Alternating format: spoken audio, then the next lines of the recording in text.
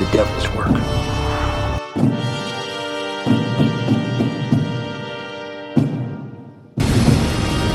Welcome to my world, bitch.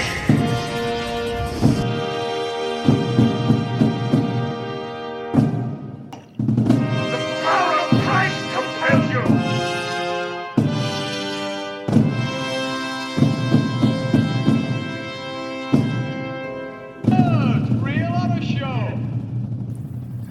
Hello and welcome to Real Horror Show podcast. This is episode, fuck me, I don't know, 6? don't know. It'll do. It's I a new episode. I don't know why we bother keeping track. We never fucking know.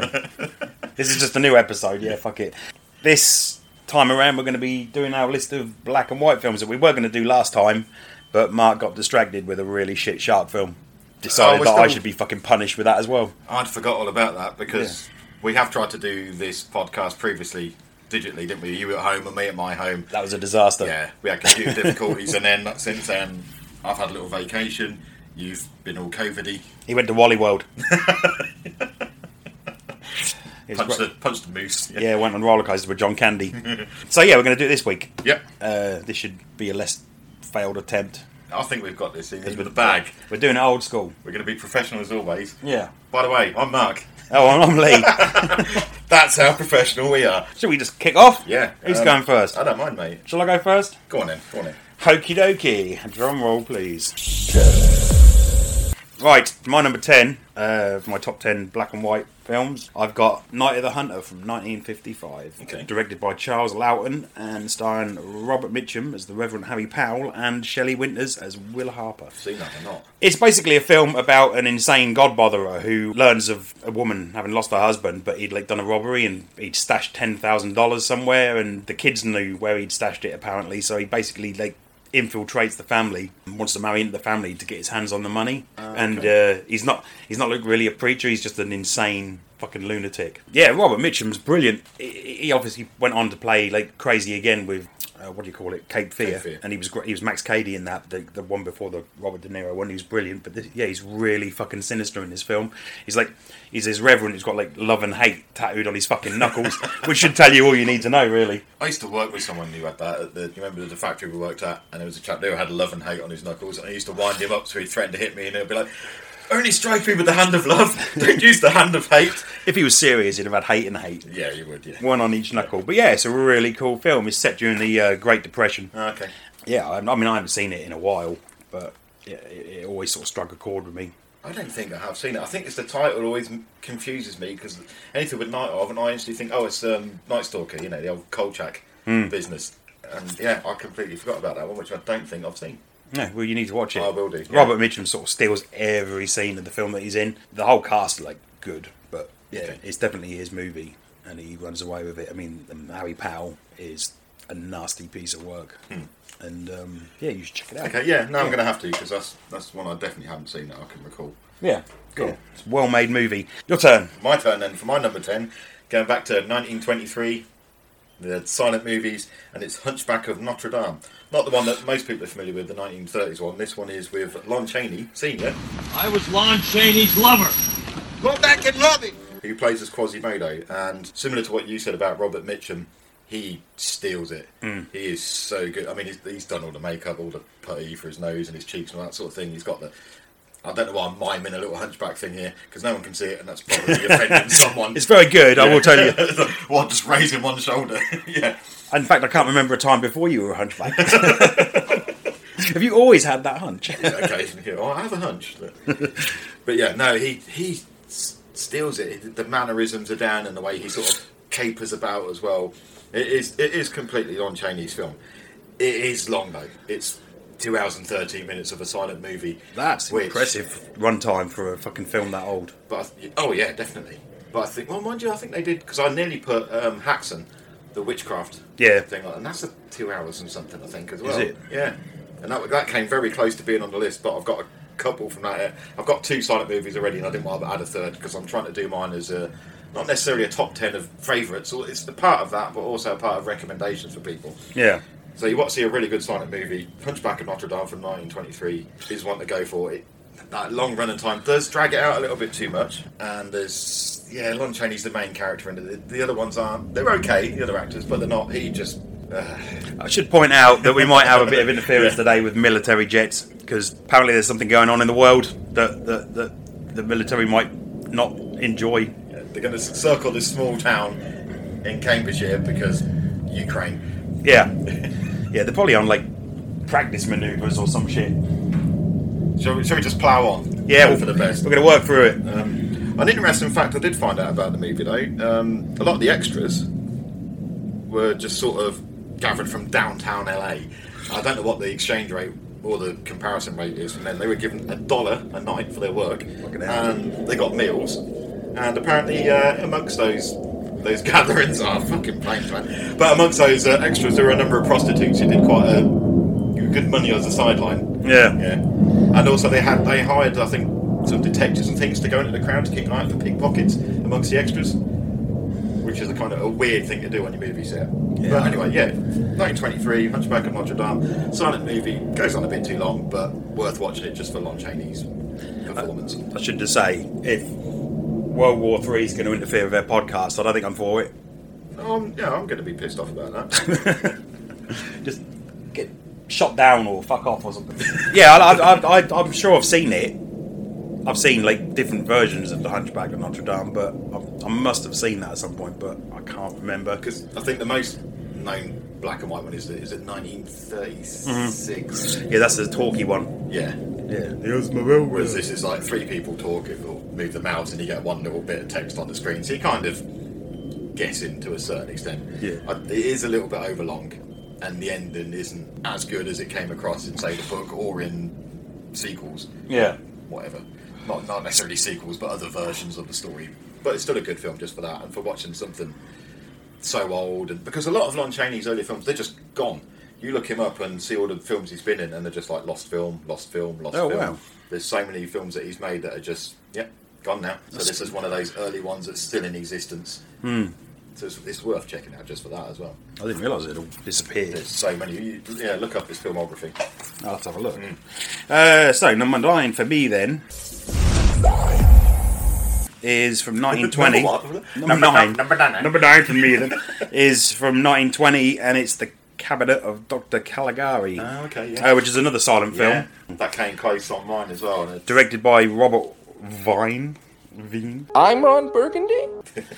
Starring Werner Krauss. I'm going to murder a load of German names now. As Dr. Caligari, and Konrad Wirt as Caesar. Basically the story of a circus hypnotist who uses a sleepwalker to carry out like nefarious plans like murder and stuff for him. He also tries to get him to like kidnap some woman, but he falls in love with her in the end or something and doesn't kill her. He runs off with her and then ends up cornered. What I like most about it is it's beautifully shot. It's got a real gothic sort of otherworldly atmosphere to it almost. It's like I said, it's a silent film, so it relies on its visuals to carry it, and it does it really well. I mean, it's sort of you can see how it inspired other horror films throughout the years, much like another film that I'm going to mention later.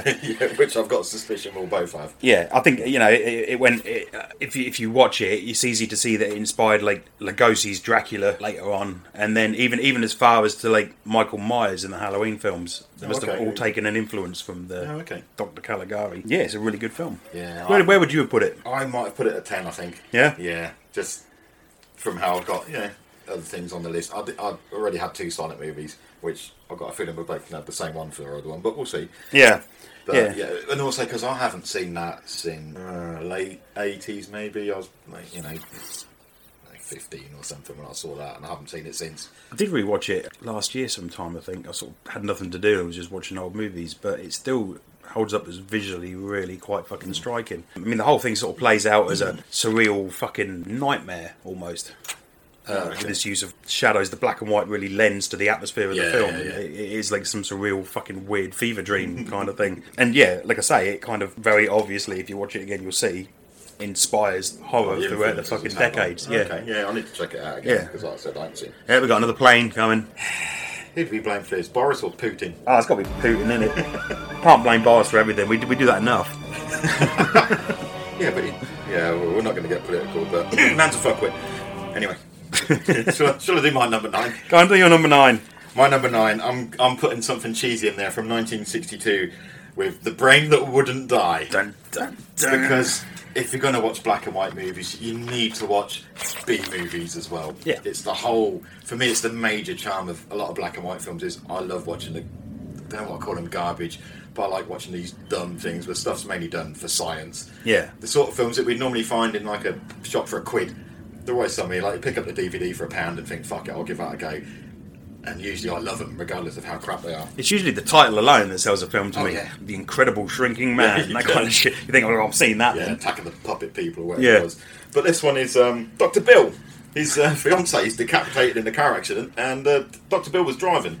But he's a doctor, so he manages to save her brain, well, her entire head somehow, and he keeps her alive, for science. As you do? And then he decides... And head. Yeah. He likes a bit of head, That's all he's getting. Yeah. Well, he tries to find her a body, but, Dr. Bill decides to go for, like, exotic dancers, I guess, as a posh way of saying strippers.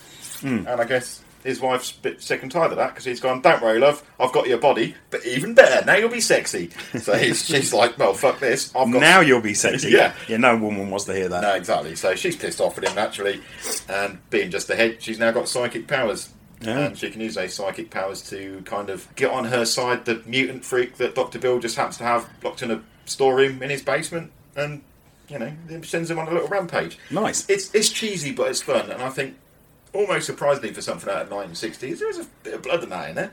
I mean, someone gets an arm ripped off. Oh, he's got armor! Very hokily. Yeah. I mean, he probably spends 5 minutes staggering around with like a bloody... I can't even call it a stump. Just like a bloody sleeve or whatever. I imagine it still looks better than those severed limbs in that fucking shark film. Oh, it's better than that, yeah. Because it's just a torn sleeve with blood on it, but he staggers around and he's leaving blood smears on the Doesn't wall. turn around so you can see the arm shoved behind his back. No. Like in Predator. Yeah, that annoyed the fuck out of me, because that severed arm was a gorgeous looking prosthetic, and he'd have his arm stuck in the back of his trousers or whatever. Yeah, why they revolved the camera around him to point out the flaw of the special effect. Yeah, because it was a good effect. Yeah. But anyway, The Brain That Wouldn't Die. It's cheesy, almost typical of a black and white B movie. I still like it for that though. I don't know if I've seen it or not. I've got like a Amazon Fire Stick, and it's got like loads of different apps from really old horror movies and stuff on there, and that's on there because I was like ploughing through shitty old films and not so shitty old films the other week, and that was on there, but I didn't watch it. I've got tons of that stuff. Again, I've picked them up for £1, and I'll mention some because they're not on my list. Stuff like the Killer Shrews, where it's dogs with fucking coats on to make them look, and with a tail to make a long tail, make them look shrewy. Yeah. And what's the one with like the invisible brains? Fuck, is it some eyes? No, it's not eyes without a face, is it? I don't know. There's so many, like the giant leeches and stuff like that. They're crap, but also and they're better sort of crap than when. Like, what's the one we just mentioned? Shark and Saw. Yeah. See, there was a lot of films that I was humming and hawing about putting on this list, and a lot of them I kind of thought, are they blatantly just sci-fi movies? Can I get away with having them? And I kind of didn't. Well, I mean, this is to an extent, but I'm like, it's a severed head, there's a mutant, an arm gets ripped off. It's fucking horror. I'm gonna go with it. But yeah, I had the same dilemma. Like, is it Attack of the Saucer Men or whatever? Where they got the long nails and injecting alcohol into people. Yeah, it was stuff like the Day the Earth Stood Still and that kind of thing. I thought, that's science fiction. I don't know that I can include it. See, Day the Earth Stood Still. Yeah, it's definitely more sci-fi. Yeah. In Attack of the Saucer Men or whatever it is, it's like, that's probably a bit more. It's got horror elements. One thing we didn't mention though as well, we're not putting any of the classic Universal monsters on this list. Ah, that's true. We set ourselves a little caveat because that would have just filled the list. Yeah, it would have been far too obvious, and we'd have probably all had the same films in the same places. And Bride of Frankenstein. And so while those films are brilliant and we love them, we were like, nah, let's make it a little bit more challenging. But speaking of that, I have cheated a little bit for my next entry. Did I just give you a segue there? Yeah, it's kind of professional. It's I've kind of cheated by including a film that includes some of the Universal monsters. Okay. And it's a comedy horror. It's not an outright horror. I know where you're going with it. And it's 1948's Abbott and Costello Meet Frankenstein, directed by Charles Barton, and I can't speak today. I have a fucking headache. And Walter Lance. I think that's what that says. I can't even read my writing.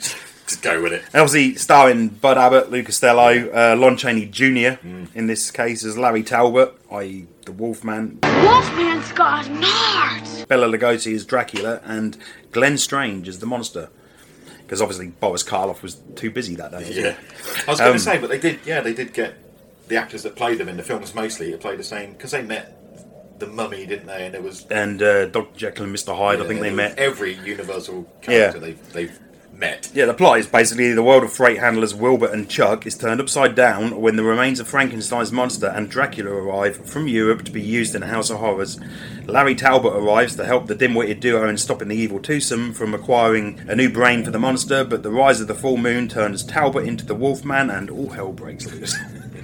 In a very funny way. Yeah, I haven't seen those films in ages, and I remember watching them with like my dad, I think, back in the day when they was on the telly, and just loving them, because I loved all the Universal monster stuff. Even as a kid, I loved all the black and white stuff, and those were just perfect to make them like, oh, you can do horror and comedy, which might have been my first introduction to comedy horror, I think. I used to lap that shit up as a kid too. I mean, that's why I sort of, to this day, I love the monsters and things like that, because I love nothing more than just to sit and watch sort of like black and white monster movies and spoofs of black and white monster movies, and the monsters is a spoof of that kind of thing as well. Yeah, and this just ticks all the boxes for me. I mean, I quite like a lot of the old sort of black and white comedy duos like Abbott and Costello. I'm a massive fan of Laurel and Hardy. I love all that old stuff. So this is just like, you sort of like factor in the Universal monsters, and that's fucking gold for me. Digressing slightly, I still haven't seen the film about Laurel and Hardy that came out a few years back. It was good. Yeah. I went to the cinema to watch it. I forgot about it until you just reminded me, and oh shit, I still haven't seen that, and I wanted to. I dragged my wife to see it. I was like, you're coming to see this film about Laurel and Hardy. It's actually really good. Steve Coogan's fucking brilliant. Oh, okay. As Stan Laurel. And what's his name? Is it John C. Reilly as Oliver Hardy? He's good. Yeah, it's I good. need to see it, because I was a fan of them as well. No, it's definitely worth a watch. I think you'd like it. Yeah, I'll check it out. Yeah. This is basically doing 70 years ago. No, is it? Yeah, about 70 years ago. What films like Shaun of the Dead did more recently. It's just taking a genre of film that people like and spoofing it, and but in quite a clever way, a way that fits. It doesn't feel crowbarred. Yeah. Like I said earlier, I think it's got to be my first introduction to comedy and horror. Yeah. Is with Bud Abbott and Lou Costello. Yeah, they did go on to meet other monsters like the Mummy and Dr. Jekyll, and they're great too. But this is the best one. Okay. Yeah. I can't remember enough of them. I need to. It's one of those. Another thing where I need to I'm going to track them all down and sit and watch them all again. Maybe introduce my kids to them as well. Yeah. Whether they like it or not. Yeah. Fuck them. Your number 8. My number 8 is back to 1932, and it's Freaks by Todd Browning. Freaks. I mean, I don't know. There's not a lot to say about it in a way, because it is such a good fucking movie. But for those that aren't aware of it, I'll give you a quick rundown of the plot, which is basically a trapeze artist falls in love with a midget who works in a sideshow. Didn't he have like a girlfriend or something? There is a midget. Yeah, I think he's married. I think he's got a wife. But in real life, you'll notice in the movie there's not much kind of love thing, because they're brother and sister. Yeah, I read that. They were brother and sister. Yeah. They had to really tone down the romance between them, because it was just a bit fucking weird. Fucking yeah, the freaks, they're not perverts. Yeah. I was trying to think of something like that. There was like an inoffensive way of saying it, but well done, because you beat me to it. I couldn't think of anything. Yeah. Where was it? Anyway, so this trapeze artist, she's only in it for the money. Apparently this midget has quite a lot of money, and the sideshow freaks find out about this because she gets drunk and starts insulting them and insults him. She's also knocking off the strongman, isn't she? Yeah. It's sort of a plot between the two of them to get some money out of this little midget. Yeah. Should you say little midget fella? Is that derogatory? I think midget is allowed, isn't it? I don't know. Little midget makes him really fucking tiny. Yeah, particularly small midget. Size, man. But yeah, and she's in it for the money. She tells them they're all disgusting. She don't want to have anything to do with them, kind of thing, and they fuck her up in ways I'm not going to explain for those that haven't seen it. But the thing is, the fucking up scene, they do it in the same way that they did the ear cutting scene in Reservoir Dogs, where it's kind of, you don't see what's going on, and that makes it worse. It's implied, right? Yeah. Which is it gives it more of an impact. I think sometimes just leaving things to your imagination is worse, because you see a hint of stuff and then the end result, and you're like, oh fuck.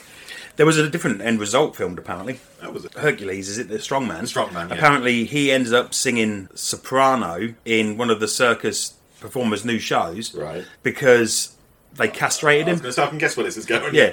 Right. But that didn't go down well with test audiences, apparently, and they changed it. But they didn't like the idea of this bloke being castrated and singing soprano. Okay. Well, the film had a lot of controversy anyway, because it used genuine sideshow freaks, didn't it? Yeah. That guy was he like half a man or something. Yeah. Yeah, there was someone who was just called the Torso, and then there was a half man, half woman, and all sorts of like what were in those days, you know, sideshow freaks. And it ended up getting banned in numerous countries for, 10, 20, 30 years. Yeah. But it's not exploitative. I don't think. It's not an It's not an exploitation film. It sort of gives you that little glimpse into their world to a certain extent. I know it's then obviously expanded on for the nature of the movie, but on the plus side, you don't have fucking Hugh Jackman singing in it. No, that's true. So, yeah, that is a small mercy. Yeah. So it's the best movie about sideshow freaks. Yeah, definitely. But yeah, it's very of its time and very iconic. That's a good choice. For some reason, I thought that'd appear like further along your list. Yeah, it was. Yeah, well, I'll get to why, because it's just. I found this list really difficult to do because I had so many films that I liked, which is why I kind of done it as a suggestion of recommendations rather than my top 10 favourite, because I couldn't fucking pick. These are my top 10 favourite, I think. Okay. As I wrote them, they're my top 10 favourite. But the thing is, they can change on a regular basis. Well, these are kind of my top 10 favourite, but also in a way that I would, if I was just doing purely a top 10, it'd be slightly different. I want to add a bit of variety and do it as recommendations. People like, you might not have seen black and white movies, or you might not have seen any, or you've only seen a few. So try these and see how you get on. Yeah. Or I might have fucked it up. So. Right, number 7 for me then. Okay. 7. Is from 1959, and it's a William Castle film, and it's House on Haunted Hill. Yeah. Not the remake, Lee. What, the one with, what's his name? The Pirates of the Caribbean. Jeffrey Rush? Yeah, and Famke Janssen. Yeah. Oh, That's yeah. fucking horrible. Yeah. That film is shit. No, this is the original, starring Vincent Price. The plot being a millionaire offers $10,000 to 5 people who agree to be locked in a large, spooky house overnight with him and his wife for a haunted house party. And it kind of doesn't go well. No.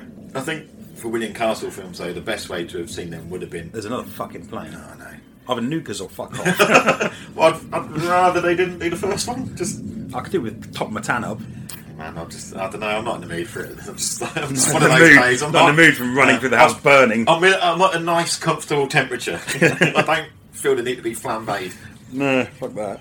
I forgot what I was saying now. You've completely thrown me talking about aeroplanes. I think, wasn't Jeff Combs in the remake as well? Oh, he was, Dr. Vanacut or something. Something like that, yeah. I forgot about the whole, insane asylum stuff in that. Yeah. I know what I was saying about William Castle films. The best way to appreciate them was obviously in the cinema, because it was in House on Haunted Hill. They had like a skeleton on wires, on wires that shot over or something. Yeah. And when he'd done the Tingler, they had the seats rigged up to like give people electric shocks and things like that. Yeah. Which must have it was been a very fucking immersive amazing, experience. Yeah. But it's a good. I hope this was one of them films I sort of hummed and hard putting on my list. Yeah. Because it's a good, fun film. I didn't know where to place it, and even now I'm not entirely sure I placed it in the right position on my list, but I'm just fucking sticking with it because I think Vincent Price makes this film. Yes. Oh yeah. I don't think it would have been as good. Well, it wasn't when they remade it, but it would have been as good as anybody else in the. And it does have a nifty little twist at the end, which I'm not going to fucking spoil in case anybody hasn't seen it. But I think even though the effects now, like was it the skeleton or whatever, aren't great by our standards, but in the day they were fucking. It was made in the 50s. They were really, really good. Yeah. Okay. Yeah, I must admit this was in my possibilities. Yeah, and it didn't make the cut just because it had other things that kind of pushed it. But yeah, I'll agree with that. Yeah. There were many Vincent Price films that I liked, but this was the black and white one that sprung to mind. The other one I liked was, is it Last Man on Earth? That was black and white, wasn't it? Yeah. That's the one that then became eventually I Am Legend, wasn't it? Yeah. Based on the Richard Thingy book. By Richard Thingy. Richard Thingy. I can't remember his name either, so I won't go with the Richard. name. Masterson? I don't know. I can't remember the names. I've never read it, actually. All right, let's just skip to your number 7 and pretend I never said it. You can edit that out, don't worry. Number 7, we're going to Brazil, 1964, for At Midnight I'll Take Your Soul. You gotta pay the troll toll. If you want to get into that boy's hole, you gotta pay the troll toll to get in. You want the baby boy's hole, you gotta pay the troll toll. You gotta pay the troll toll to get in. Written and directed, I believe, and starring Jose Mojica Marans? Jose Mojica. Or Mojica. They don't really... Mr. Mojica. Yeah, they don't really do... I don't know. I'm going to say it's Jose Mojica Marans. over here, I'm not going to pronounce his character's name, but fuck it, I am. It's something like Zidakaxio or something. But over here, he became known as Coffin Joe. Right. He's he's a. Oh, hang on, I'm having a moment. Sorry, you can edit that. He's having a senior moment. Yeah. He's a gravedigger, and in the movie, he's always in this cloak and a top hat, and he's obsessed with wanting a son, but his wife can't bear him children. So, she has an accident involving a spider, or some spiders. I can't remember how many are involved, but he's free to start pursuing other ladies to try and bear him a son, which involves, death, usually. I mean, the film had pretty much no budget. I'm pretty sure from what I read, he put his... Did he have a car? He probably had, I think so, yeah. He put his car and his house, he sold them to finance the film. I think 98% of the film is all on a set.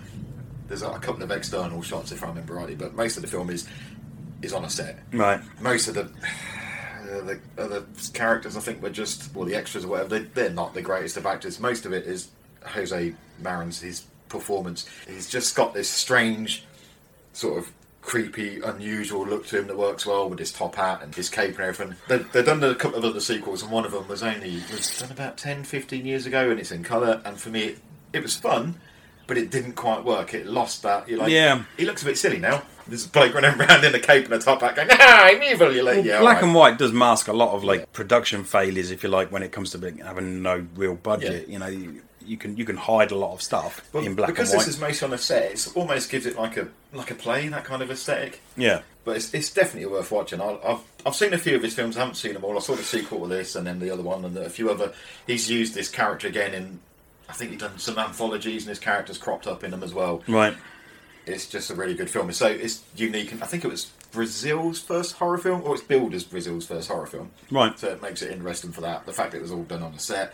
And there's some odd, because I think the original lead actor quit, which meant the director then took on that role, and there's odd things about him getting angry on set and waving guns at people to get him to do what he wanted, and he's claimed, no, it was a fake gun. Who the fuck knows? Didn't it? Herzog used to do that sort of shit. Apparently, yeah. Wave guns at you. Supposedly, yeah, but this guy said, no, it was a prop gun. Well, Yeah, but they didn't know that. The effect is still the same, isn't it? But it's such a cool, unique... I like his character. I just wish I'd picked up... There was a box set of it come out on DVD, and I'm sure I saw it hit like £10.99, and I never fucking picked it up. Someone had lent me it, and I'd watched them, and I was like, oh, I'll get it later, and now I think it's out of print. I've never even heard of it, so I'll have to check it out. Yeah, really good film. Yeah, I'll have a look for that. Right, that's your number 6. Well, this is a film that I'm convinced is going to appear on your list as well. Okay. From 1922, and it's Nosferatu. Okay, yeah. Directed by F.W. Murnau. I can't do these names. Murnau, thank you. And starring Max Schreck as Count Graf Orloff. In many ways, it's the first horror film. The first proper horror film. Yeah. The first scary horror film. Yeah. It's Dracula. Yeah. But without the rights to Dracula. Yeah, without having to pay for it to be Dracula. Yeah. Although we'll change the names, keep the story pretty much. Yeah. Yeah, it's Dracula. I mean, the whole thing about an estate agent going over to Transylvania to sell some London property. The Count comes back on a boat, and now this time it's Germany, isn't it? Germany. I think he's in Germany, not London. That's the difference. Oh, yeah. And his property's opposite the woman who looks like his lost love or something. Yeah. It's creepy as fuck for its age. Oh, yeah. Its use of shadows and cobwebs and gothic imagery to give it a creepy feel. Yeah. I was just going to say, still holds up today. The use of shadow. I reckon the Bram Stoker's Dracula, the newer one, the whole bit with the shadows and that must have been inspired by. Oh, absolutely. Yeah, I've got that in my notes that it would have inspired that for sure. The creeping sort of hands extended kind of shadow thing heading towards Even somebody. if people haven't seen the movie, they must have just seen that shot with him. Was he walking up the stairs and there's that sort of elongated shadow? There's also the really famous shot where he sort of comes bolt upright from the. I'm doing an impression.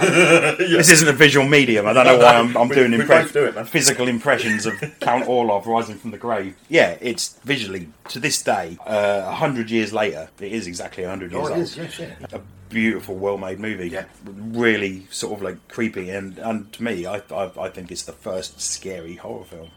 The first film where you can imagine audiences sitting there and thinking, "Fuck." Yeah, definitely. I can't think what would have been, because there were horror films before this, but not. Yeah. That would have had this impact.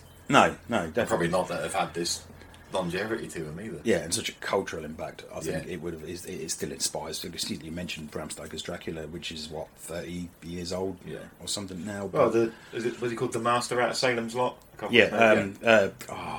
What's his name? Kurt Russell. I can't remember his name.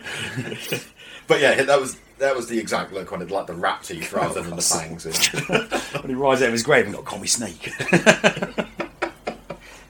That's not his only role. Fucking McCready, man, Jesus. Did you see, completely putting you off, that John Carpenter's toying with the idea of doing a Thing 2? Oh, I didn't. Well, you got that? Did you listen to that audiobook? I sent you that link. Someone's put it on Amazon. I haven't had a chance yet. I looked at the link, but I've heard some. I tend to put it on when I go to bed, and I'll keep falling asleep and missing what happens. But it's called The Things. As far as I know, the book is out of print. The audiobook's out of print. Someone stuck it on YouTube, and it's the story of the Thing, but from the Thing's point of view.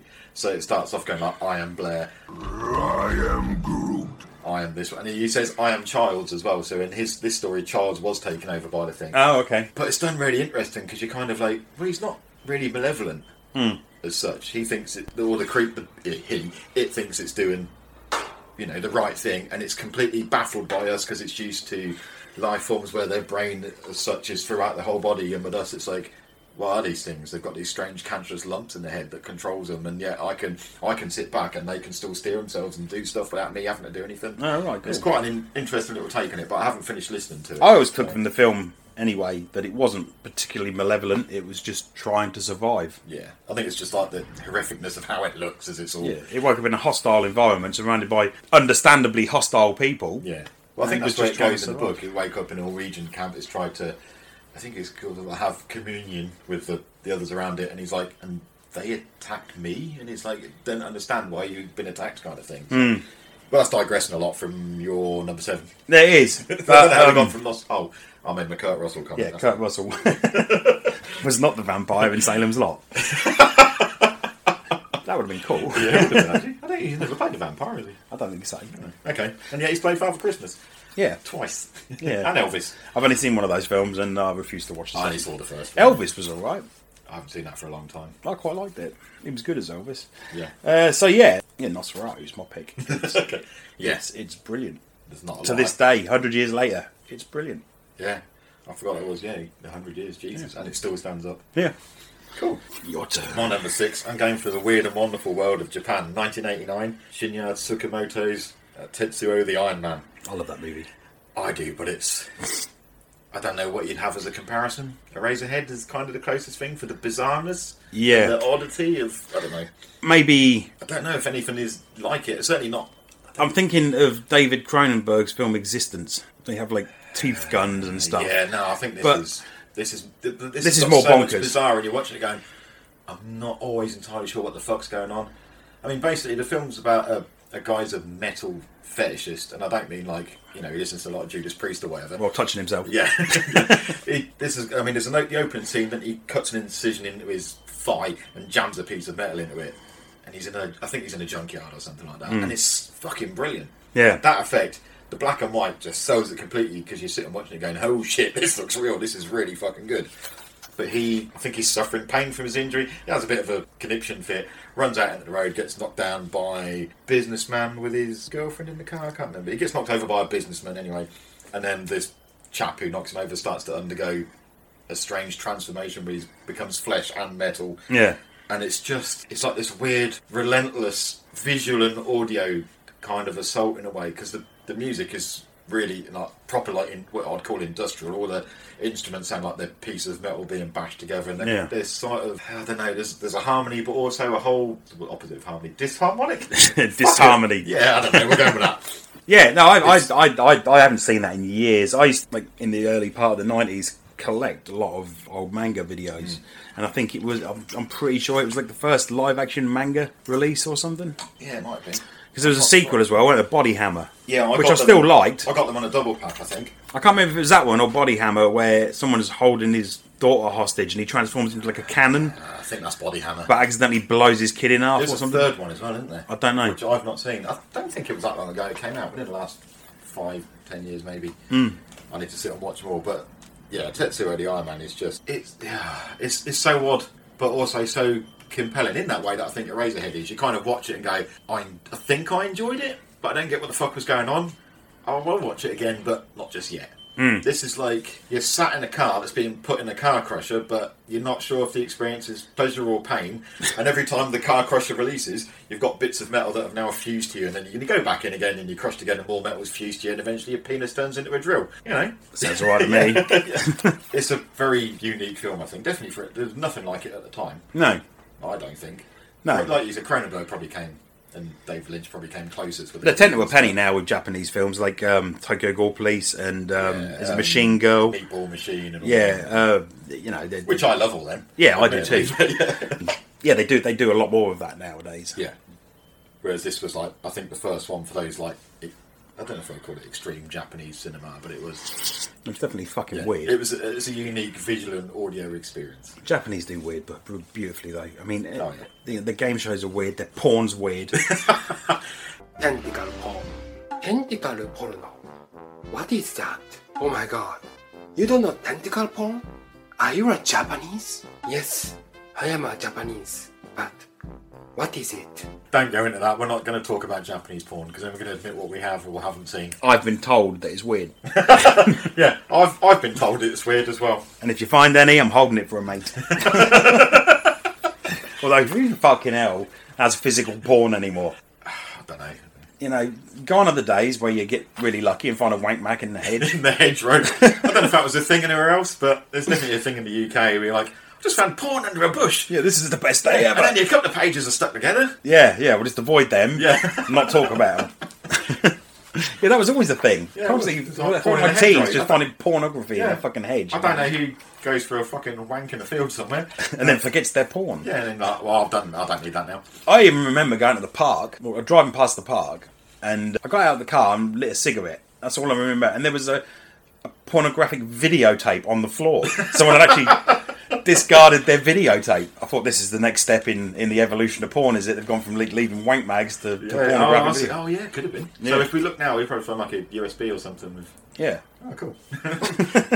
Just a reminder, kids, don't plug in unknown USBs to your devices. Yeah, that don't end well. Is it my go? It's your number 5, I believe. Well, we don't really need to say too much about my number 5 because we already talked about it. It's Freaks, Oh, okay. which we both agree is awesome. Mm-hmm. I obviously find it a couple of steps more awesome than you do. But no, we spoke about that. It's a movie we obviously both really love. It's great. Yeah. So We've kind of... Yeah. there's said no it point. already. Yeah, no point saying any more about it. It's a great movie, and it's your number 5 then. My number 5, I had to put it slap bang in the middle. If anyone's heard me talking about this movie, but what? No, that doesn't even make sense. If anyone's heard me talking about black and white movies before, you probably knew this was coming. It's from 2001, and it's The Lost Skeleton of Cadavra. Yes, you by have brought that up. Larry Blameyer, or Blameyer, I don't know. I fucking love this film. It takes everything that you want out of a bad, or a black and white B movie, and it throws them all in the mix. It does what Grindhouse did in a way, but way before that did it. It has like the continuity errors where someone will have a jacket on in one scene and they don't have it on the other, and it's just, the dialogue is funny as fuck. Everything is, this could be a big breakthrough for science within the scientific community, and everything is for science. Does he really need to point out in the scientific community? I think so, because doesn't science just mention his science? His wife's with him, and I think her only probably character trait is she is a woman. That's probably it, because it's done as a whole pastiche of those. Yeah. It's not. It's more of a homage than a Mickey take. I fucking love it. It's so. I don't think I've seen it. It's so on point. I have it on DVD and the sequel, The Lost Skeleton Returns. It might have been Lost Skeleton Returns again. I can't remember, but I've So got the it. lost skeleton returns again. Possibly, yeah. It doesn't remain lost for very long, does it? Yeah, but I think if you like black and white B movies, this is just a sheer fucking joy. It's intentionally goofy, and I always have a blast when I watch it. I mean, your characters, like, you've got a scientist, his wife, 2 aliens who are looking for their missing mutant, an evil scientist, a Catwoman, Ranger Brad, and of course the Lost Skeleton, who's just kind of like a curmudgeonly grumpy fucker. And they're all after this same material. It's not atmospherium, which is still better than fucking unobtainium. Yes. Yeah. It's this material that they all want for some reason. I think it powers the alien spacecraft. The scientist is looking for it because, well, he's a fucking scientist. Science is going to happen when you got meteorites. and the Lost Skeleton wants it for nefarious reasons. It's everything is thrown into it, and yet it fucking works. I love it. Can we just address that fucking unobtainium? I mean, Avatar's not a lazy film. I know. Everything that went into making that film looked like it was well planned out and took a while to perfect, and they couldn't do better than fucking unobtainium. I know. It is. Where is itium? It's been lostium. It's as bad as when they did, was it in Riddick? And they said that the reason Riddick is so angry all the time is from a race called the Furion. The slightly crossians. Yeah. Next to planet Napium, where they just fucking sleep all day. That film's fucking horrible. It's hard to believe that the director of a good film could make such a shit sequel. Because Pitch Black was fucking brilliant. Pitch Black was good. Yeah, I like Pitch Black. But the other two Riddick films... And then I didn't give a shit. ...were garbage. Yeah, I didn't see the third. I saw Riddick and I was like, whatever. I watched the third based on I'd read something that said it was better. It was, but that's not hard. It's like saying testicular cancer is better than lung cancer, isn't it? I don't know now. You got me thinking, I don't know which one I'd rather not have. I know which one you can live without. That's true, yeah. I can live without me balls. And you could live quite peacefully, having to put no real effort into life anymore, because you can just sit around doing what you want to do without the need to we do that copulate. Anyway. I sit around doing what I want to do anyway. But yeah, they were shit, and that unobtainium thing is just embarrassing. Yeah. So this is Atmospherium, which at least sounds better to me. It's an intentionally dumb name, but it still sounds better than the one that you're supposed to fucking believe is a serious fucking unobtainium. Why not just call it made-upium? Shinium! But yeah, Lost Skeleton and the Cadaver from 2001. I fucking love the movie. I will have to bring it a DVD. Yes, I'll give it a watch. It. I mean, there's loads of little clips from it on YouTube and things, but they don't do it justice. And it's done so, especially I think it's Animala is the cat lady. The way they've done her look, she looks exactly like she has stepped out of the 1950s or something. Oh, right. They've done a really good... Even Larry, who plays the lead scientist, who's... Oh, fuck, I can't remember his name. But there's everything, the mannerisms and the look of them, spot on. It's that thing where everyone's taking it serious, but they've made sure that the dialogue is silly. I think there's a bit where the main scientist guy, his wife is... One of them's talking to Ranger Brad about... I know, Ranger Brad? About... Picnic baskets? Mutilations in the area, and he's just having a serious talk about... Yes, that is quite bad. We don't allow mutilations around here and that sort of thing. And as opposed to the one town over. Yeah. It's mutilate as much as you like. Yeah. if you like black and white B movies, then you need to watch this film. I'll give it a watch. That's why I'll put it in the middle, because I think that's where it needs to go. Nice. Yeah. Okay, my number 4 then, yeah? Mm-hmm. It's from 1977, directed by David Lynch, and it's a Razorhead. Oh, shit, okay. Wow, you just mentioned that. What a fucking weird movie. I've watched it. I mean, I remember the first time I watched it when I was a teenager. And I loved it, but wasn't entirely sure I got it. Right. And I've watched it numerous times since, and that opinion's never changed. I think if I had to think what it was about, I would think it was about depression. Maybe. Because I don't... that's the way the film makes me feel. Which is weird to include so highly on a list a film that makes you feel kind of depressed. Yeah. It makes me feel really uneasy and depressed. For me, it's one of those... I didn't put it on the list, and it's... do you know what? I actually forgot about it, even though I mentioned it earlier. And yeah, it's one of those where I can't decide if I really like it or if it's crap. I don't think it's crap. I think it's great. There's some clever... Like that whole... Is it the beginning's really just silent until his foot goes in the puddle or something? Yeah. And that's the first sound. And... Basically, if anyone hasn't seen it, the plot is that Henry's... I've got to explain the plot to this one. I'm interested. I'm going to do it as easily as I can. Henry Spencer is a hapless factory worker on his vacation when he finds out he's the father of a hideously deformed baby. Now living with his miserable girlfriend, the child cries night and day, driving Henry and his girlfriend to near insanity. But there's... It's the best you can sum that film up. Tiny chickens? Do I just cut them up like regular chickens? Sure, just cut them up like regular chickens. There's tiny chickens puffy-cheeked woman in the radiator. Who lives in the radiator and sings. Yeah, the chickens that have been cooked, but when you cut them, they still bleed out. Yeah. And the baby is just fucking it's horrible. like a little dinosaur embryo thing. It's a weird movie. It's really hard. It's the kind of film where you would recommend it. I think it was David Lynch's first film. Yeah, before he did like The Elephant Man and things like that. it's kind of film you would recommend to somebody, and they'd come back to you and think, "What the Yeah. fucking hell are you talking Yeah, about?" yeah, definitely. It's mental. Yeah, it's a weird one because it isn't. Oh, it's fucking weird. It is an experience, but I still. It's not something that you're going to go. What shall I watch? Fuck it, I'm going to watch Eraserhead. No. But I do that on occasion. I think what I'm going to watch, I'm going to rewatch Eraserhead, and then I sit there and I get to the end and I'm like, why do I like that film? But I do. Yeah, I do. I like it, but I'm still sitting there going, I like it, but is it crap? And I'm not. I don't understand. I've come away with no understanding. I don't think it's crap. I'm not going to sit and pretend I fully get it. But I think that's part of it. I don't get what it means. I don't care that I don't get what it means. It is its own weird, bizarre. It's well acted. Jack Nance is fucking brilliant in it. I honestly, if I take away anything from it, and then it was asked what it was actually about, I'd say, well, I think it's about spiraling like deep depression. The whole thing's like a nightmare. The film is a nightmare. Oh, yeah. If you woke up from that nightmare that is that film, you'd just be thinking, what the fuck was I eating? What kind of cheese was I stuffing in my mouth? Why did I dream that my head fell off and got turned into pencils? Yeah. But I like it. I stand by its place on my list. Yeah, I really like it, but I don't know why. See, I'd forgotten all about it whilst doing this list. It's not even David Lynch's best film. No. By a long shot.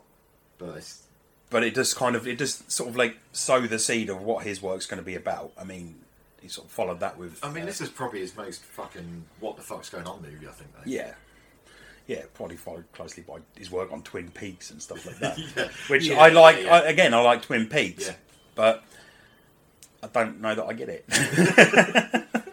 I don't know that I'm that deep.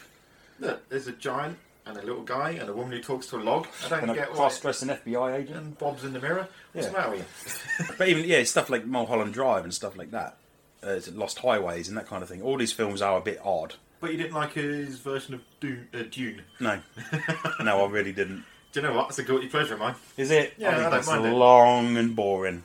Yeah, I don't know. No, I still liked it in a weird way. He nearly did Return of the Jedi. That would have been a fucking Bizarre film. yeah. See an Ewok unzip itself and a fucking midget steps out. He's like, yeah, I'm changing Yoda. I want it to be this fucking dinosaur baby thing. And he's just going to sit there and go. Yeah, why is Jabba the Hutt wearing fucking ladies' lingerie?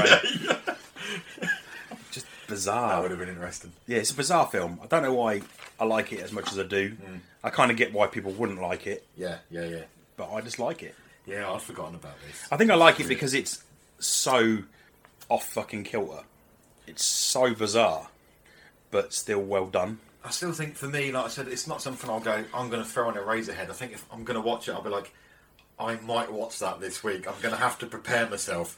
I'll put the DVD out ready, and maybe in a couple of days I'll be in that mood where I'm going to go, I'm going to watch it. Yeah, do some breathing exercises. Yeah. And then I'll do, and I'm thinking, why did I watch it? I don't get what the fuck's going on. I'll put it away for another 5 years, and then it'll come out again. And Yeah. No, I get that. I get that. I do. I don't watch it often. You know, usually when I have favourite films, they get played probably once a year for certain occasions. You know, I always find any excuse I can to watch a film I love. For example, one of my favourite films is Aliens. Since they introduced Aliens Day, it gets watched annually. Isn't it Aliens Day? Yeah. I wasn't aware of this. It's 26th of April. Oh, okay. This is the 426, the LV 426. It's okay, Alien Day. yeah. So every day on that day, we watch Aliens because it's one of my favourite films. Now, Yeah, so I always find Yeah. an excuse to watch films that are my favourite. And while I put this highly on my list, I think I did like a top 100 favourite films list once that I just did when I was bored and put it on Facebook, and Eraserhead was in it. But this isn't one of those films that I would find an excuse to put on. No. I don't think I've ever subjected Marie to it, and I wouldn't waste my fucking time Yeah, same here. I don't think because she wouldn't like I've it. never subjected Amy to it. I don't think I've watched it and been like, it's not your thing. No. Don't worry about it. I think I'd just get weird looks all Yeah. through the film, and she'd probably have a lower opinion of me by the time it had finished. No, I don't think she'd have a lower opinion of you. No, I don't know. That's doable. Yeah, it's. I like it, but I couldn't tell you why.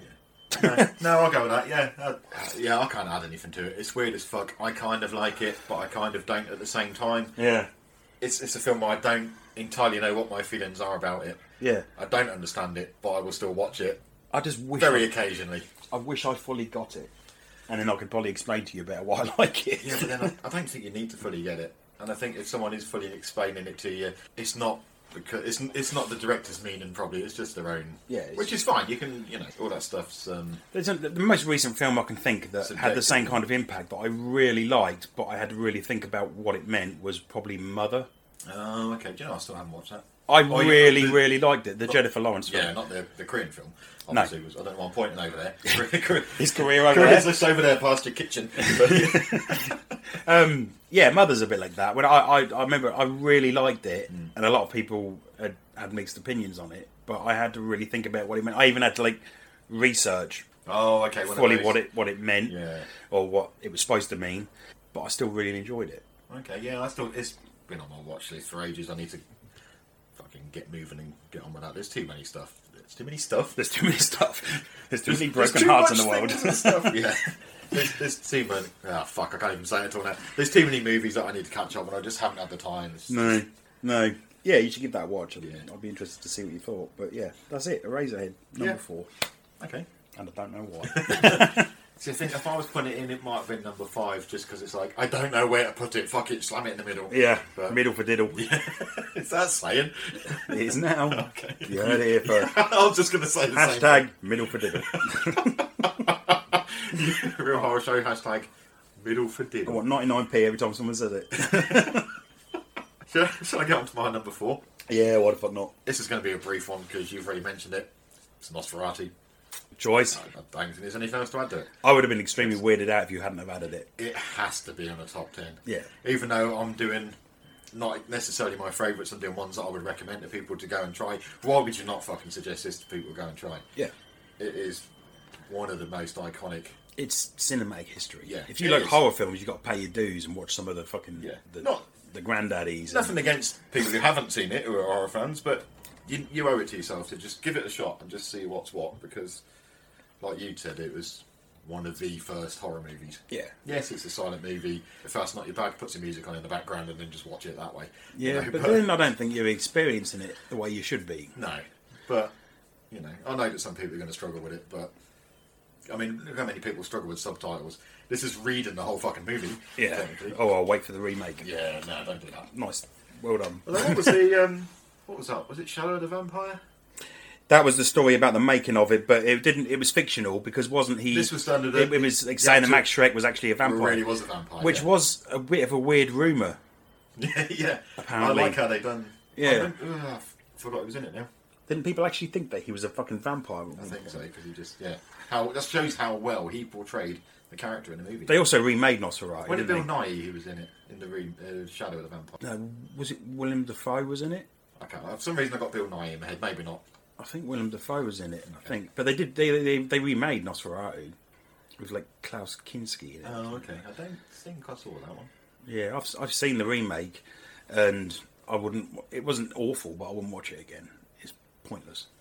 I don't think I've seen it, and I've got no inclination to, because the silent movie is such an important film within horror cinema. Yeah, You want one. And it's one of them films that are always on. It's always on the TV in the background in like horror movies and stuff, and it's always the same shot of the shadow on the stairs kind of thing, or on the deck of the boat. Like you said, the coffin bit where he rises out. Yeah, with his arms crossed. Fuck, I'm doing it now, but yeah. But yeah, no, good choice. Oh, fuck me, what am I dropping? It's your number 3, Lee. Okay, my number 3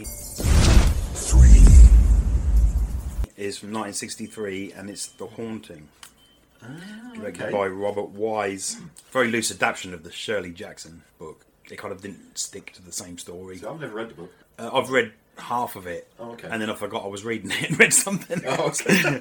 Obviously, I've seen all the other adaptations, and like, most recently, Mike Flanagan did the TV series, which was an adaptation. Mm-hmm. What I like about it is that it's made in the 60s, but it's one of the first examples of the setting being an important character. Yeah. I mean, the way they do the house is stunning. It's like a big Gothic mansion with like weird fucking spiral staircases throughout. The location is in effect the character in the film. Yeah, and the special effects for the time are really good. Like there's that famous scene with the bulging door.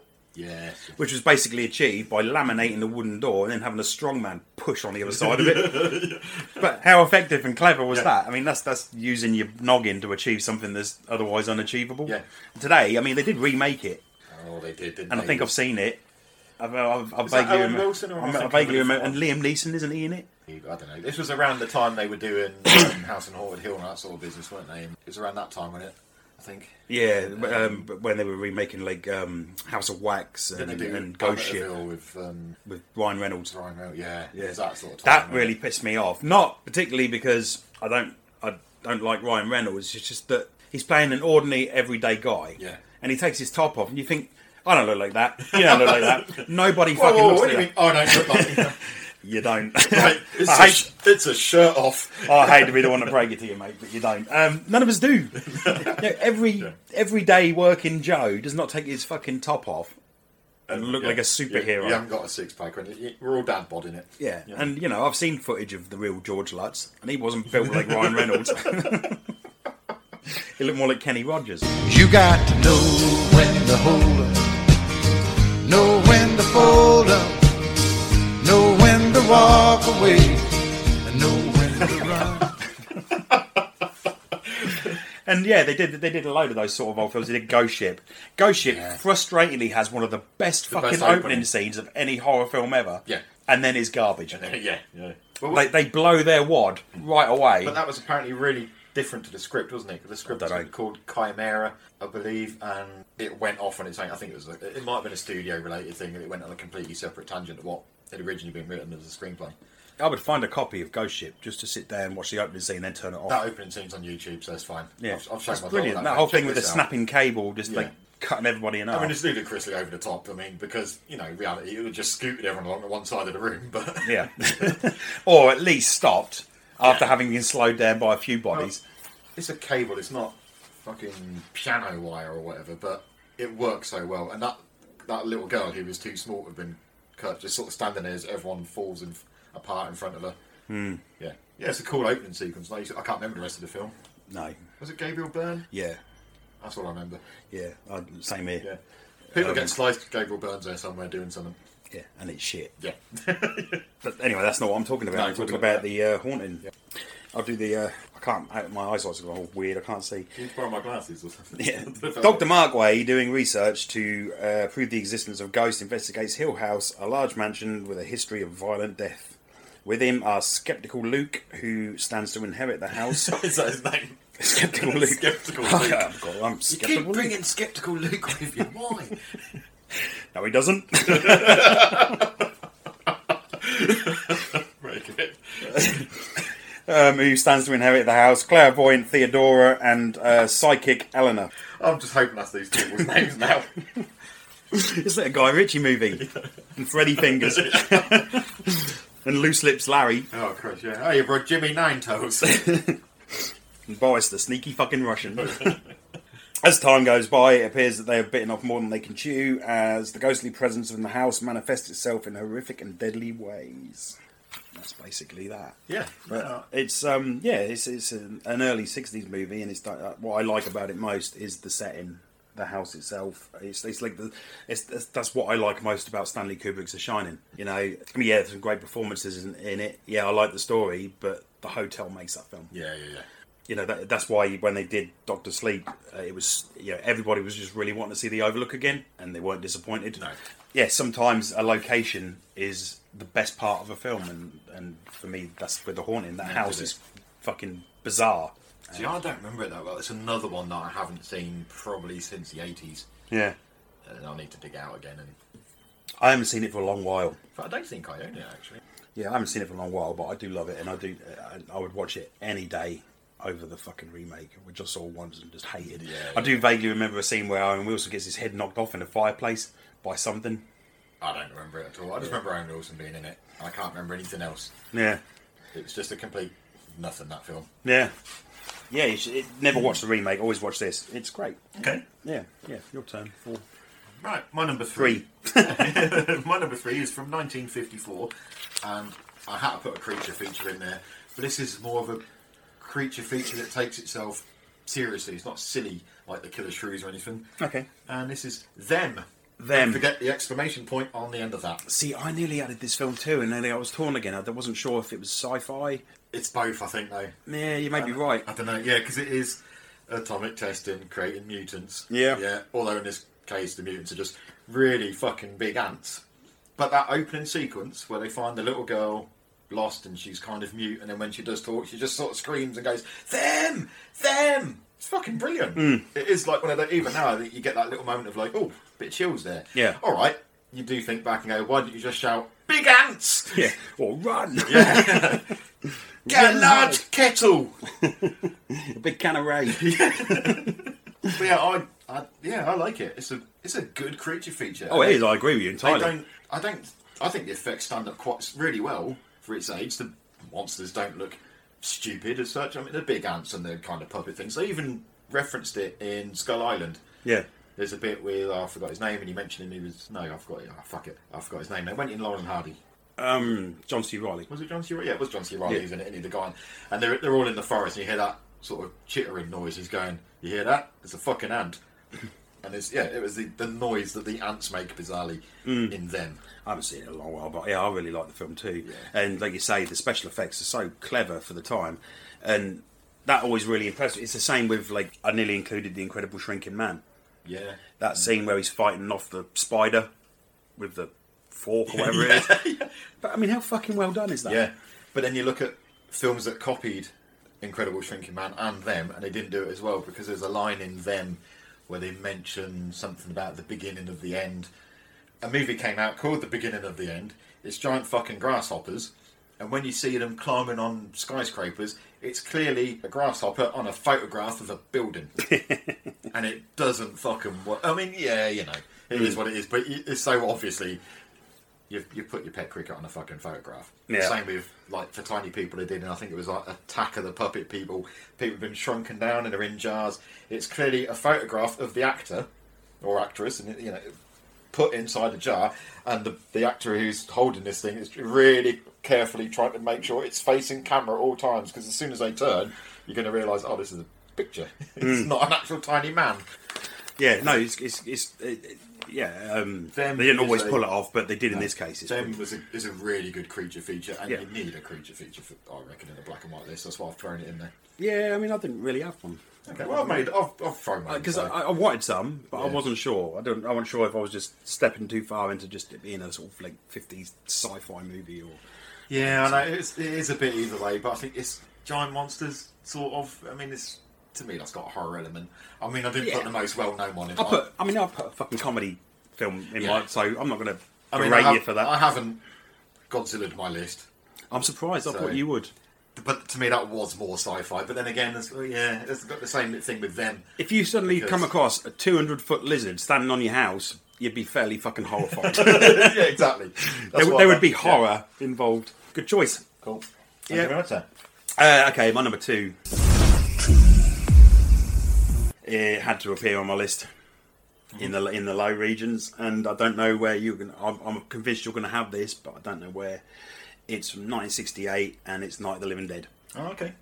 Directed by George A. Romero, and starring Dwayne Jones as Ben and Judith O'Dea as Barbara. Okay. Yeah. Yeah, I don't know whether you would have placed this. Do you mean to tell you? Very fucking surprised. It's not on my list.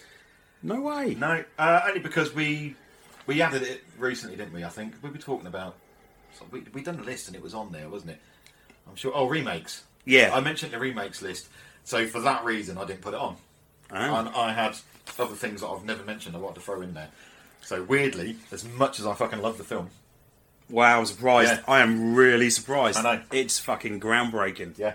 I mean, it kind of it is that. I mean, I know there were before it, but this is the grandfather of the modern fucking zombie film. You know, everything that sort of followed on Romero's own films, to any of the remakes, to Shaun of the Dead, which was a fucking massive love letter to Romero, to The Walking Dead, all comes after on the shirt tails of this fucking. Although there were ghouls, but yeah. Oh, we're going to get rain now, aren't we? Awesome. That can... fucking high winds, jet aircraft, potential nuclear war, and now fucking rain. I don't see how this day can get any worse. Oh, don't fucking jinx it. What was I fucking saying? Night of the Living Dead. Super iconic. It's iconic. Also, like from like giving birth to the modern zombie film to the point of view where they had like a black protagonist. Yeah, which was fucking era. unheard of in America in the 60s. Mm-hmm.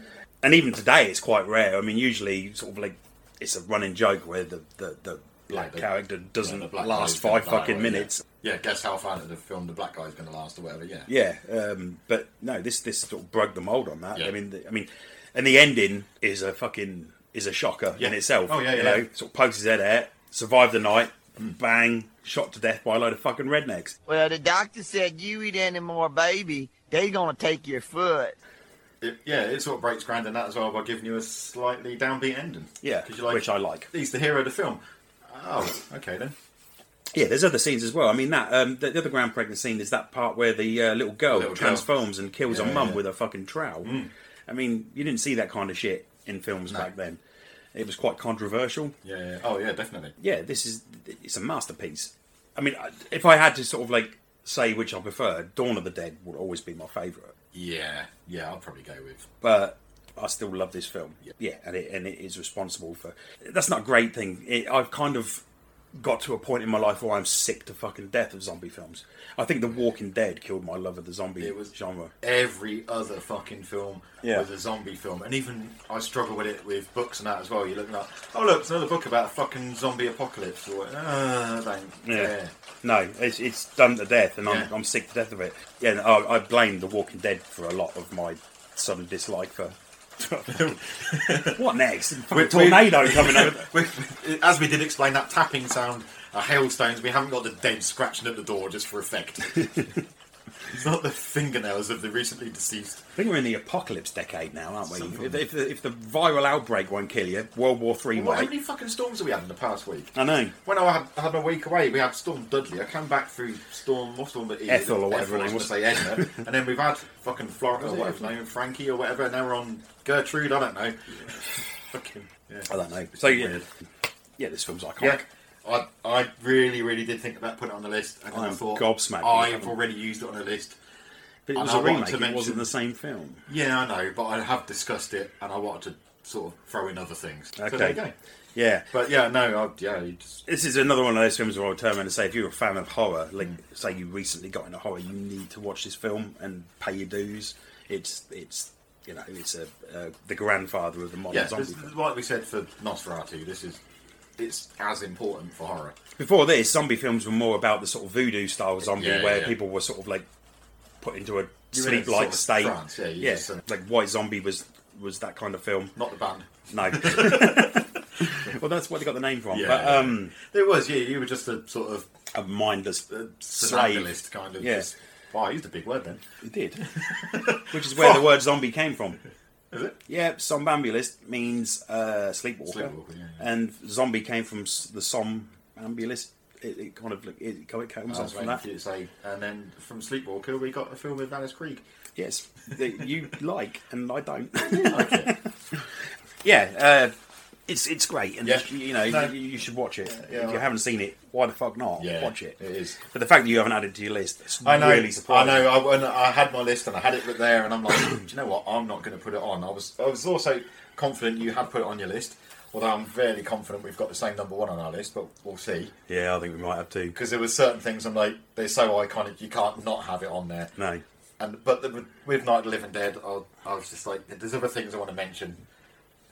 Weirdly enough, as much as I really wanted to put it on my list, and it almost pained me not to put it on. All right, put me out of my misery then. What is your number 2? Well, weirdly enough, my number 2, you've got a reference to it in your room, because on your telly, on your Spotify list, you've got Iron Maiden's Number of the Beast. Yeah. And there's a song on there which is based on the sequel to this movie, which also happens to be my favourite Iron Maiden song. And this film is so good, even John Carpenter couldn't make a decent fucking remake of it. Because this is 1960s Village of the Damned. Yeah. I was wondering what could possibly be your number 2, that you would have excluded that film, and you say that, and I think, I'll get it. And it's another one, it's a serious black and white movie. Yeah. Set in an English village. Which, how often do you fucking get that? Not often. Not in those times, I don't think.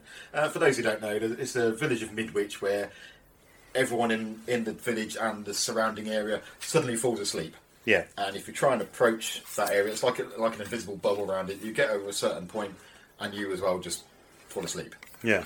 I can't remember what happened. I think everyone just mysteriously wakes up, and then months later, there's some women who've just become pregnant, and they all the embryos grow rapidly. I think they're all given birth to on the same day. Yeah. And they're these very Hitler Youth, Aryan-looking, white-haired kids. Yeah.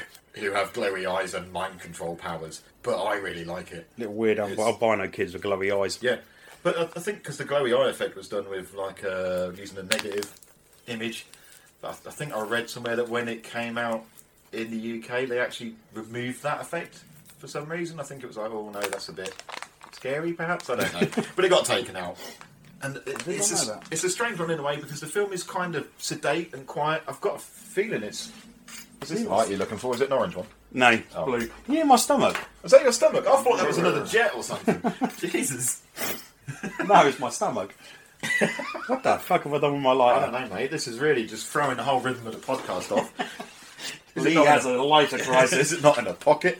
I'm bugging it. Can you light it off the gas stove? Or... No!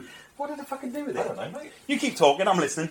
No, you're not. You're just fucking bumbling around looking for a lighter. Anyway, yeah, I think the film is very quiet. If I remember correctly, it's bloodless. Yeah. And yet it's still pretty fucking creepy for its time. Yeah. And it's, yeah...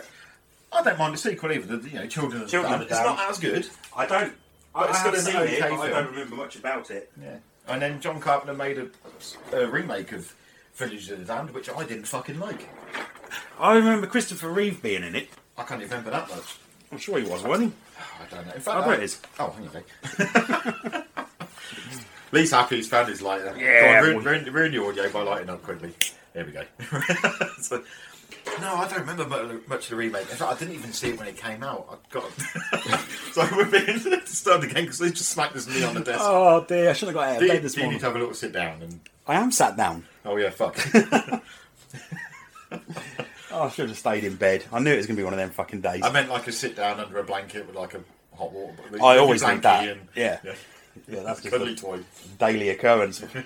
Lee needs to take a time out. Where the fuck were we? You were talking about Christopher Reeve, that's it. No, I don't remember if he was in it or not, to be I'm honest. sure Christopher Reeve was in the remake. I just remember, I remember watching it, and it wasn't that long ago. I think I only saw the remake about 5 years ago.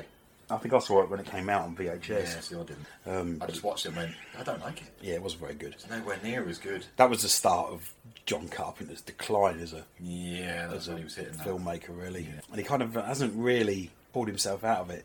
That's he went on to then do Vampires, which I really didn't like. Say Ghost of Mars. Ghost of Mars, which I didn't like. Vampires has some good moments. The only film that he's done since that I actually quite liked was The Ward. Do you know, I haven't seen it. I got told it was crap, and I haven't seen it. It's not as crap as some of his other stuff. I mean, don't bear in mind that before that he'd done, like I just said, sort of Ghost of Mars and Escape from LA, which was massively disappointing. Fucking stupid. Go on, Snake, surf that tidal wave. The only bit I really liked was Bruce Campbell as the plastic surgeon. I don't even remember that. I just remember the bad CGI surfing on a fucking tsunami. Wasn't it? No, it was. Was it a tsunami or was it lava? No, it was a wave, I'm sure. He didn't surf on lava. I thought a volcano went off or something and he was surfing on lava. Why have I got that in my head? I don't know, you've been watching fucking Spy Kids or something. That sounds like something out of one of those flicks. Anyway, it's not a good movie. Yeah. Whereas Village of the Damned from 1960 is a really fucking good movie. It is a good movie. It's also, it's very quaint and British. In that way, where the British bobbies are just like bumbling around going, I don't know what to do here. Yeah. Don't go near there. Or we'll send a man out on a piece of rope. Oh, he's gone to sleep. Pull him in, lads. There's something quite But it effectively sinister about any film set in the English or British. Sort of, I mean, you think of The Wicker Man. Yeah, exactly. British countryside, creepy. Children, creepy. Yeah. Children that look like little Aryan albino things, creepy. Miniature versions of the monk out of the Da Vinci Code. Yeah, so creepy. Yeah. It just, and the fact that they can just make you do whatever they fucking want Yeah. by staring at you and having glowy eyes. It's a really good film. Yeah, no, I haven't watched it in a long while, but I do love that film, and I didn't like the remake, and I have seen the sequel. I think I have got the sequel as well. I'll have to delve into my collection. I haven't seen the sequel as much. No, I haven't. Yeah, it's a good choice. I get why it's your number 2. Yeah. I can't think of much else that I would have thought you neglected Night of the Living Dead for that. Yeah. And to be honest, I don't agree. I know why you've done it, but if you had Night of the Living Dead on your list and that was above that, I don't think I would have agreed with that. Disagree, which is what. Yeah, I just wanted to do something, add something a little bit different. I've mentioned Night of the Living Dead before, or yes, in a different context as such. Yeah. And like I said, it did pain me not to put it on there, but I've already got a few obvious things on there with things like Nosferatu and so on, and what I suspect we've both got for the same number one, so I didn't want to put another one that I felt was an obvious addition. Shall we find out? Go on then. Alright. If it is, I'll spoil mine immediately then and say, it's the same as me. My number one might seem really fucking obvious, and it's from 1960, and it's Psycho. You know what? My number one is exactly the same thing. Yeah. And I don't. I have a mean, feeling we can happily talk about Psycho here and now, but I don't need to explain why it's my number one. No. It's fucking brilliant. It's Yeah. a masterpiece. Yeah. It was a game changer for horror cinema. It sort of birthed the slasher movie. Well, that and Peeping Tom. The performances are all fucking spot. I mean, Anthony Perkins as Norman Bates is brilliant because he's not outwardly malevolent and sinister. He's a sweet, shy. He's shy and lad, introverted. But obviously, there's something really fucking horrible horrible going on. He's a very good mummy's boy, and he does what his mummy tells him to. Well, a boy's best friend is his mother. But it's kind of almost not his fault that he also happens to be a knife wielding psychopath because it kind of like it's like a schizophrenia. It kicks in, and he's not really doing the killing. He's not in control of what's going on. But he plays that part really well because he's quite a angel-faced young actor, and you imagine he never played that sort of part before, but he's fucking brilliant. But the whole beginning though, how long is that intro sequence with Janet Leigh goes on? That's a good portion of the movie. Yeah, I mean that's the setup for the whole film where she's sort of like she takes the money and she's fleeing. So she's a bad guy in the movie. She steals $40,000 or whatever it is. I can't remember. From her boss. She's been entrusted with the money to go and put it in a bank. Yeah, and she buggers off. She goes, yeah, fuck this, and then. But she's the main character. Storm kind of runs her off, and and then all of a sudden she's not the main character anymore. I mean, this movie's fucking been around for like the best part of 60 years. It's what Scream copied in a way by killing Drew Barrymore. It's not a spoiler to say that she ends up copping a nasty about halfway through the film with one of the most iconic shots in any film ever. The most iconic shots and the most iconic scores.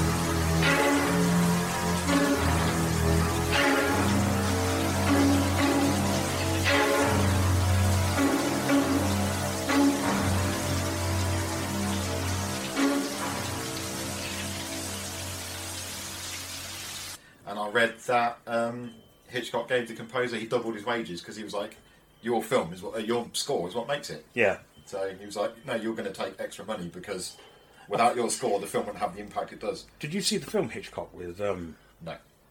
I'll tell you that now. It's actually really good. Oh, okay. It's got, what's his name, Anthony Hopkins from Silence of the Lambs as Alfred Hitchcock. Okay. And it's all about the making of Psycho, pretty much. But the first cut of when they cut the film together, it just didn't work. Oh, right. And his wife actually rolled her sleeves up and got involved, and they recut it, and then added the score and everything else, and it became the film that it is. And he went around buying all the copies of Robert Bloch's book up, so that people couldn't spoil the big surprise halfway through the film. Which must have done Robert Bloch a huge favour as well. And then after he released it... book sales are going mad. Yeah, and after he released it, he used to go around cinemas just to stand outside and listen to the reactions of people when Janet Leigh gets stabbed in the shower. Shower scene, And you just hear this like rupturous scream amid... Because obviously people didn't see that. You wouldn't think nothing. You'd go see a Scream movie now and the character would get killed off the start and you'd be like... Right. But back in this 1960... people weren't used to this and shit. This is obviously pre-trailers being shoved down your throat left, right and centre. Yeah, you exactly. just heard about this film and you go and watch it, and then without really knowing what the title's a little clue, but you don't really know what you're in for. No, and then it's kind of like the Dusk Till Dawn effect. Even if you do know what you're in for, you kind of forget because the start sort of drag. I mean, Dusk Till Dawn. I'm in a road movie at the start, and you're like, oh fuck, this is mad vampire film. I'm not saying that Dusk Till Dawn. No, they don't compare. Compares with Psycho. It's a film I enjoy. Yeah, I like the fact that it's fucking batshit. But the first half of the movie is not the same as the second half of the movie. To slightly digress, I really want one of those torso with a leg jammed in it bass guitar. That was Thank you very much. Yeah, I want that guitar. Man. I always want to sample and put on the start of a song on an album that we might have recorded back in the day. That bit where someone goes, "Now kill this fucking band." Yeah. That was Tom Savini, wasn't it? Sex Machine. Yes, let's kill this fucking band. But, so even with the title Psycho, you'd probably gone in that film, sat there watching it, and forgot that it was going to turn into like because you're watching the slasher movie, kind of like a crime. Yeah. Yeah, you're watching a crime caper, well, not caper, but you're watching a crime movie about this woman who's stolen cash from a boss and gone on the run, and then the storm's forced to stay in this motel. Yeah. And then you're suddenly like, oh, fuck. Yeah, didn't know this was happening. Yeah, it's a masterpiece. It is. Yeah, which is, we couldn't not have it at number one. I'm a fan of Hitchcock, so I like a lot of his films. I mean, I really love, did you ever see Frenzy? The one with the necktie killer. Oh, fucking hell, that's another one that not for Pretty sure. I love that film. Obviously, I love The Birds. I didn't like the ending of The Birds, though, because it's just kind of... It was a bit inconclusive, and at least I didn't when I first watched it, because they're just like, and we just fucked off. Yeah. You're like, okay. Vertigo. Vertigo's great, yeah. North by Northwest. I mean, some of his horror non-horror films I really like Marnie is a good film. Which one's that? It's the one with Sean Connery. You got is it Lifeboat, Rope? Rope. He's done some classics, but Psycho's probably my favourite for many, many reasons. Yeah. I mean, if you're a horror fan and you haven't seen it, you need to fucking watch it. Psycho's one of them weird films where usually they make a film and then years and years later they make a sequel. And you think, why did you bother? It's shit. Yeah. But Psycho 2's fucking brilliant. Psycho 3? Psycho 3 I like. Which is the one where he's just got a hand in a fucking cloth. I think that's 3. That's the one with Jeff Fahey in it. Oh, I can't remember who it was. I haven't seen him for a while. I just remember by the end of one of them, he's just carrying around a hand. Psycho 4's alright in its own way. It's kind of more him on the phone to a radio counsellor, sort of explaining that he's like getting the urge to kill again, kind of thing. Which they still have their merits, the sequels, but not as much by a long way. But now I really liked Bates Motel. I didn't get into that. Really, you should have stuck with it a bit. It was fucking. I mean, the performances of the two main leads, like Vera Farmiga, who I fucking love anyway, and is it Freddie Highmore as Norman? He was really good. I really liked Bates Motel. I thought they did it well. They changed a lot. I think my wife was watching it, and I watched bits, and I think she just gave up on it in the end, and I was like, I'm not into it. No, I get that. I think Marie first watched it. She was like, well, I was watching it, and she saw a bit and weren't too bothered. But then she always likes to watch them in the mornings while I'm busy doing other stuff. And she decided she was going to go through that, and she liked it. So, in case you're wondering why I'm wiggling my leg around, my leg's gone fucking dead. I've got pins and needles. I'm more wondering why you're wearing shorts. I like wearing shorts. It's February. I got too fat for my trousers, Lee. I like wearing shorts. I'm comfy. Oh, wear shorts. We wear shorts.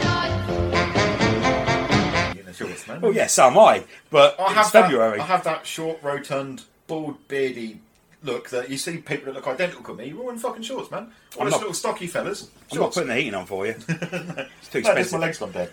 It's fine. I had a feeling we were going to agree on the number one. I thought that if it wasn't going to be in your number one spot, it'd at least be 2 or something like that. So yeah. And although it was an obvious choice, it had to go on there, which is another reason I didn't put Night of the Living Dead, because I'm like, I didn't want 2 obvious ones in a row, sort of thing. So yeah, I love Night of the Living Dead, but it was never going to knock Psycho off the top spot. No. If nobody's seen Psycho, if any listeners hasn't seen Psycho, what the fucking hell are you doing? But that's what also is so iconic about it. People who haven't seen it, they know that fucking score. Yeah, Bernard Herrmann's score is fucking brilliant. People know just that. Everyone knows that fucking. I'm not doing it justice, obviously, but you'd say to someone like, "What's the score from Night of the Living Dead?" Yeah, right. Going to draw a blank on that one. Yeah, but you know, how's the music going in Psycho? Anyone, or whenever you pick up a knife, you're going to make that noise at some point in your life. I really love that they pretty much used the same score for Reanimate. Yeah. I forgot about virtually that. note for note, the same score with the odd little change here and there. Enough little changes. Yeah, but you listen to it, and I've got a movie, horror movie playlist of like scores that comes on, and sometimes it takes a minute to think, Reanimator or Psycho? Yeah. I do the same thing. I've got exactly the same list that I put on this. Well, not the same list, but yeah, I do the same thing. And you're like, which one's this? Oh fuck, yeah, I got it now. But Bernard Herrmann did some great scores anyway. I love his score to Twisted Nerve. Also, Vertigo. His score of Vertigo is really sort of like quite good. Yeah, the Psycho score is iconic. Yeah. The shower scene, even if you haven't seen the film, you know what that's from. And every time he's referenced in a film, like, there's always that sort of like shot up of the shower head turning on, and they use that in so many things. Well, the thing, they're iconic on their own, but they've also been used in so many things where they've been spoofed in other movies and things like that, where people get the reference without even having seen the film. Yeah, they even do it in stuff like The Simpsons and didn't they do the shower scene in Wayne's World or something as well? Yeah, it's just it's iconic. Yeah. And which is why we both have it in the number one spot. Yeah, you should watch this. I do actually recommend you watch Hitchcock. It's quite interesting to see why, because the shower scene is actually Hitchcock's hand doing the stabbing, and it was because he just got completely frustrated with how it was being done. It wasn't aggressive enough. He was getting pissed off. Yeah, it basically, the film just sort of covers the making of Psycho. Oh, okay, I'll have to have it. There's too many I need to watch. Though. And Anthony Hopkins is really, really good. He looks just like Hitchcock. I don't know if it's a fat suit or he put on weight or what, but he looks just. I think I remember when he was cast. I'm like, well, that's not. I don't know. He hasn't got the stature. But then again, I like Anthony Hopkins, even in non-horror roles. I really like The World's Fastest Indian. I've never seen it. It's a good fucking movie, and it's based on a true story about some guy from, I can't know if he's New Zealand, who's got his Indian motorcycle and he wants to go on the land speed challenge, and it's just his journey to try and get there, to then turn up and they're like, oh, well, you haven't booked in your bike and all this sort of thing, and how he gets around it. It's weird. It's weird that I like it in a sense that it's a drama and a true story, and I'm like, this is fucking good. But I'll have to give it a watch. I've never seen it. Yeah. He's even in the shitter Silence of the Lamb sequels. He's always very good in them, even though the films aren't good. Yeah, he's good. He's still Hannibal's shit, but any scene with him in it was good. Red Dragon was better, not great, but better. Yeah, Anthony Hopkins was great in those films. I quite like him as Odin in the Thor films. Yeah, I'll agree with that. Yeah, I don't know if I've seen him do a bad. No, he was also in Westworld. Did you watch Westworld? Oh, he was. Yeah, I've only seen season 1. I've seen the first 2, and I kind of got a bit lost and gave up with series 3. I might have to sit down and try and watch it again. Yeah, it was a great show, but I kind of just got lost. Although I had a friend who straight away after the second episode, I think it was like, it's 2 different timelines. That character is Ed fucking Harrison. Like, you what now? Oh, fuck, he was right. You annoyingly smart bastard. You fucking prick. So yeah, that doesn't come as a shocker at all. If you hadn't had Psycho on your list, I'd have been well fucking gobsmacked. Yeah, the same here. I was like, it's going to be in your number one spot. Yeah. I'm pretty sure we've got the same film down. I said to you when we planned this, I said I know immediately what my number 1 is. Yeah. Number 2, had we have had like Universal Monsters, would have already been Bride of Frankenstein. Yeah. If we kept Universal Monsters in there, this probably would have still been the number 1. Yeah, but it would have just closely beat out Bride of Frankenstein, which I love. Yeah, I'll agree with that. That's a cracking movie. Yeah. So that's their top 10 black and white films, and you should really check out the recommendations we've made. And I think our next podcast episode is going to be a review of the new Texas Chainsaw Massacre.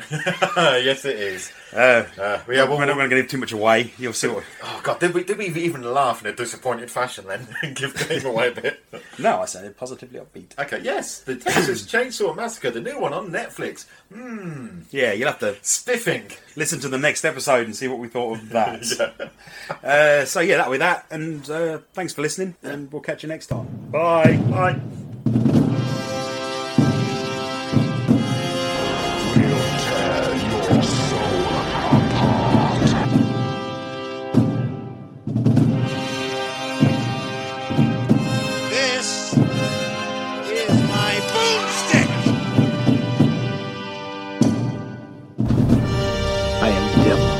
And I am here to do the devil's work.